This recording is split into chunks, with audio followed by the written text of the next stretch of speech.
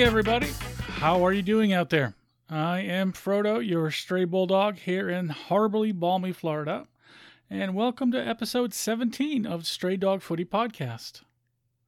But from what I hear, my peeps in Tasmania would love some of this heat right about now, so please come and get it.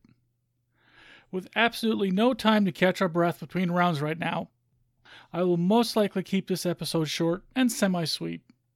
But just like sugar, or any other addictive substance, I think we might all go through some withdrawal when there isn't footy every day. But enjoy while it lasts, I say. So, let's look back at round 10, or this morning for me. West Coast, Fremantle, Hawthorn, and Carlton were out with byes this round, so nothing really to report there. It started off once again with my Bulldogs, this time making the trip to Port Adelaide for a Monday night match. The Dogs looked impressive early on, or maybe Port just looked tired, but the Doggies were up by 9 points after the first quarter and held on to a 3-point lead going into halftime. Then the wheels totally came off in the third, and the power exploded, their pressure causing a few execution errors that were immediately capitalized on. We recovered somewhat in the fourth, but it was pretty much over by then, especially with the shorter quarters. Another reason I hate them. It's hard to make a dramatic comeback these days, with less time and the fatigue factor being almost non-existent. Also, I got to feel bad for Mitch Wallace, who, 2 weeks in a row now, has been sent off with the blood rule as he was lining up for a set shot on goal. He did try to hide the red pouring down his face from the umpires this time, though, even if it was an impossible task. But despite this, he continues to play his heart out, and he's almost always involved in a score, in one way or another. And he's pretty dang accurate when he actually does get to take his set shots as well. In the end, Port won by a score of 55-42. Then on Tuesday, we had the Tigers and the Lions. Richmond have really found their stride as of late and ran over the incredibly inaccurate Lions on the scorecard. A score ratio of 4 goals and 17 behinds is not going to win you many games, and Brisbane lost by a score of 82-41. But why am I thinking that next match they will somehow sort out that problem? Wednesday's doubleheader began with Geelong and North Melbourne. The Roos scored first, but the Cats came back quickly and never looked back. Geelong walloped North with a score of 90-57. Then, also on Wednesday, we had the Crows and the Demons. Now, some people might not like him very much, but I have got to say Stephen May from Melbourne is one of my favorite non-Bulldog players. He even was when he played for Gold Coast. He just goes at it so hard, maybe too hard for some tastes. And maybe it's my ice hockey background, both as a player and a fan, but there is something about having a strong, tough, and even a little bit mean defenseman watching over your six that just feels right. The D's were always just a little bit ahead of Adelaide all day, and the gap grew wider and wider until it split wide open in the fourth quarter. At the end of the day, the Demons won by a score of 88-37. Then we had a doubleheader on Thursday as well. We started off with the Pies and the Swans. Though Sydney led at halftime, helped by a brilliant goal by Dacos the Younger, Collingwood won by a score of 50-41. But it was an expensive victory, as the Magpies registered one injury after another, including a particularly gruesome leg laceration, apparently caused by an accidentally illegal stud of a footy boot. Also, Treloar looks like he might be back out for a spell again. Not great news if you're a Pies supporter. Then, also on Thursday, we had the Suns and the Saints. This was definitely a contender for Game of the Year so far. Just a great, spirited contest that was exciting all day long. It was also extra special as this marked the first time the King twins played each other since they were drafted to separate teams. When the dust finally settled, St. Kilda emerged the victors with a score of 78-74. The last match of the round was on Friday between the Bombers and Giants. After a goalless first quarter, replete with some pretty hard hits, things finally opened up and the Dons were out to a 29-point lead at one time. They looked sure winners until the last quarter when GWS almost held them goalless and added a bunch of their own with some unlikely goal kickers. With less than a kick in it, the Giants were the benefactors of a rather controversial free kick, which may have had a bit of thespianism attached to it as well, leading to a late goal that put it out of reach, despite a beautiful but ultimately too late goal by Essendon in the final seconds. When the circus music the Orange Army calls their victory song blared out of the PA system, GWS had won by a score of 59-55. Well, with no time to waste, let's look ahead at round 11. Two teams will be riding the New South Wales Pine this week, with both GWS and Sydney having byes.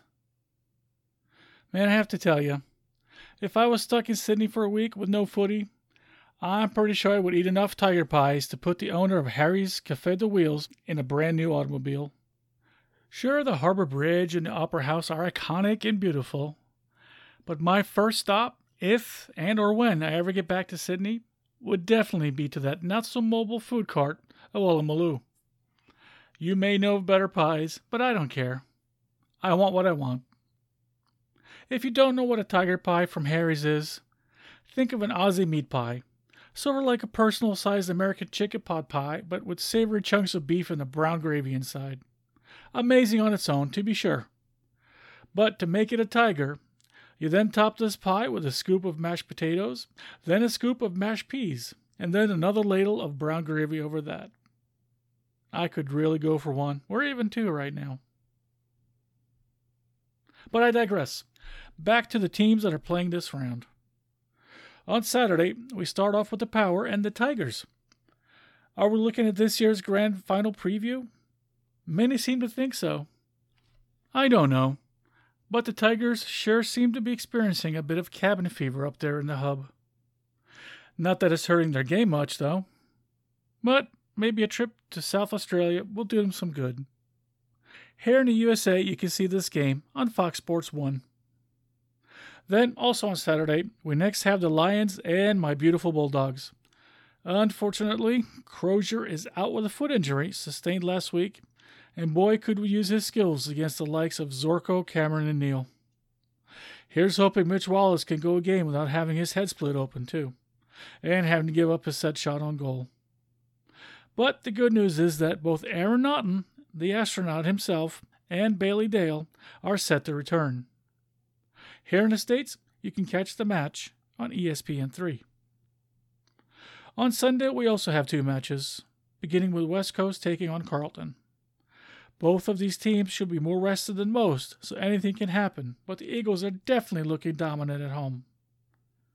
Can Carlton bring the fire out west? Find out on ESPN2. Next, we have the Demons and the Kangaroos. Melbourne were impressive last round. North, not so much. But both teams have been a bit inconsistent, and this game is far from a foregone conclusion. I think anyway. Find out how it goes on Fox Sports 1 here in the States. On Monday, we have yet another doubleheader, starting with the Saints and the Cats. Pretty excited about this one. St. Kilda have been a lot of fun to watch lately, and you can see it on Fox Sports 1 here in America. Freo and Hawthorn next put their well-rested skills on display. Hard one to pick, considering both of them really showed some gumption before their byes. However, to see this one here in the States, you will need to either boot up and or sign up for the Watch AFL app, as this one is not scheduled to be shown on American television.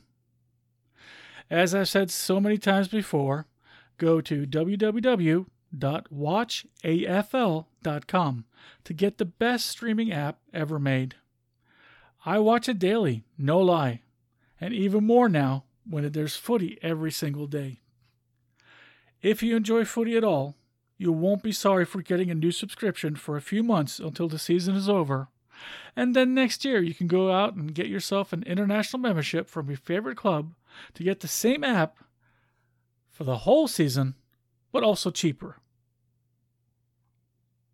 Then on Tuesday, we have the Crows and Magpies. Wouldn't it be ironic if Adelaide get their first win of season 2020 against the once dominant Collingwood, who have been struggling a lot of late, especially considering the game is in South Australia, and they are definitely due an upset sooner or later. I'm not sure I'm ready to pick it like this, but it is an intriguing thought, and not totally unimaginable considering the recent rash of Collingwood injuries. Catch it on Fox Sports 1. Finally, Wednesday brings us the Suns and the Bombers. Both teams are coming off some very narrow and heartbreaking losses. Who will reverse their fortune this round? Find out on Fox Sports 1. Well, I think that should just about do it for this episode. I will be back soon with another one, as Footy Frenzy is just hitting its stride. As always, I thank you so much for listening. And I would be so grateful if you would be kind enough to share a link to this podcast with your friends and family. This podcast can be found on your favorite podcast player or at straydogfooty.podbean.com. And I would love to hear your feedback. Please let me know what you like, what you dislike, and what I can do to make it better. Is there a particular subject you want me to cover? Is there a particular time in footy history you want to learn more about? Just send me a message, and I'll see what I can do. You can reach me on Facebook, Instagram, and Twitter at straydogfooty, and by email at straydogfooty@yahoo.com. Also, keep spreading the word of the AFL itself. Inform your people about the broadcast times and help explain the rules to the new fans. Maybe even be their tech support to help them set the DVR. After all, Aussie rules is why the damn thing was invented in the first place. As always, I think it's prudent to mention that I'm not endorsed by or officially affiliated with either the Australian Football League or the Western Bulldogs Football Club, beyond being a huge fan and supporter. Likewise, I am not endorsed or affiliated with Peg and the Rejected, but I am a fan of their music. I would like to thank them for the use of their song, Red, White, Black, and Blue, which I used a portion of as the intro to this episode, and I will also play us out to their entire song, and, of course, leave a link in the show notes to their music. Okay, everyone, take care, be safe, and I'll see you soon on the next episode of Stray Dog Footy. And if you're lucky enough to be living down under, even if you're stuck at home with some COVID restrictions, if you could sneak out the grocery store, get yourself some frozen ones, heat them up, and have a pie for me too. We'll see you next time.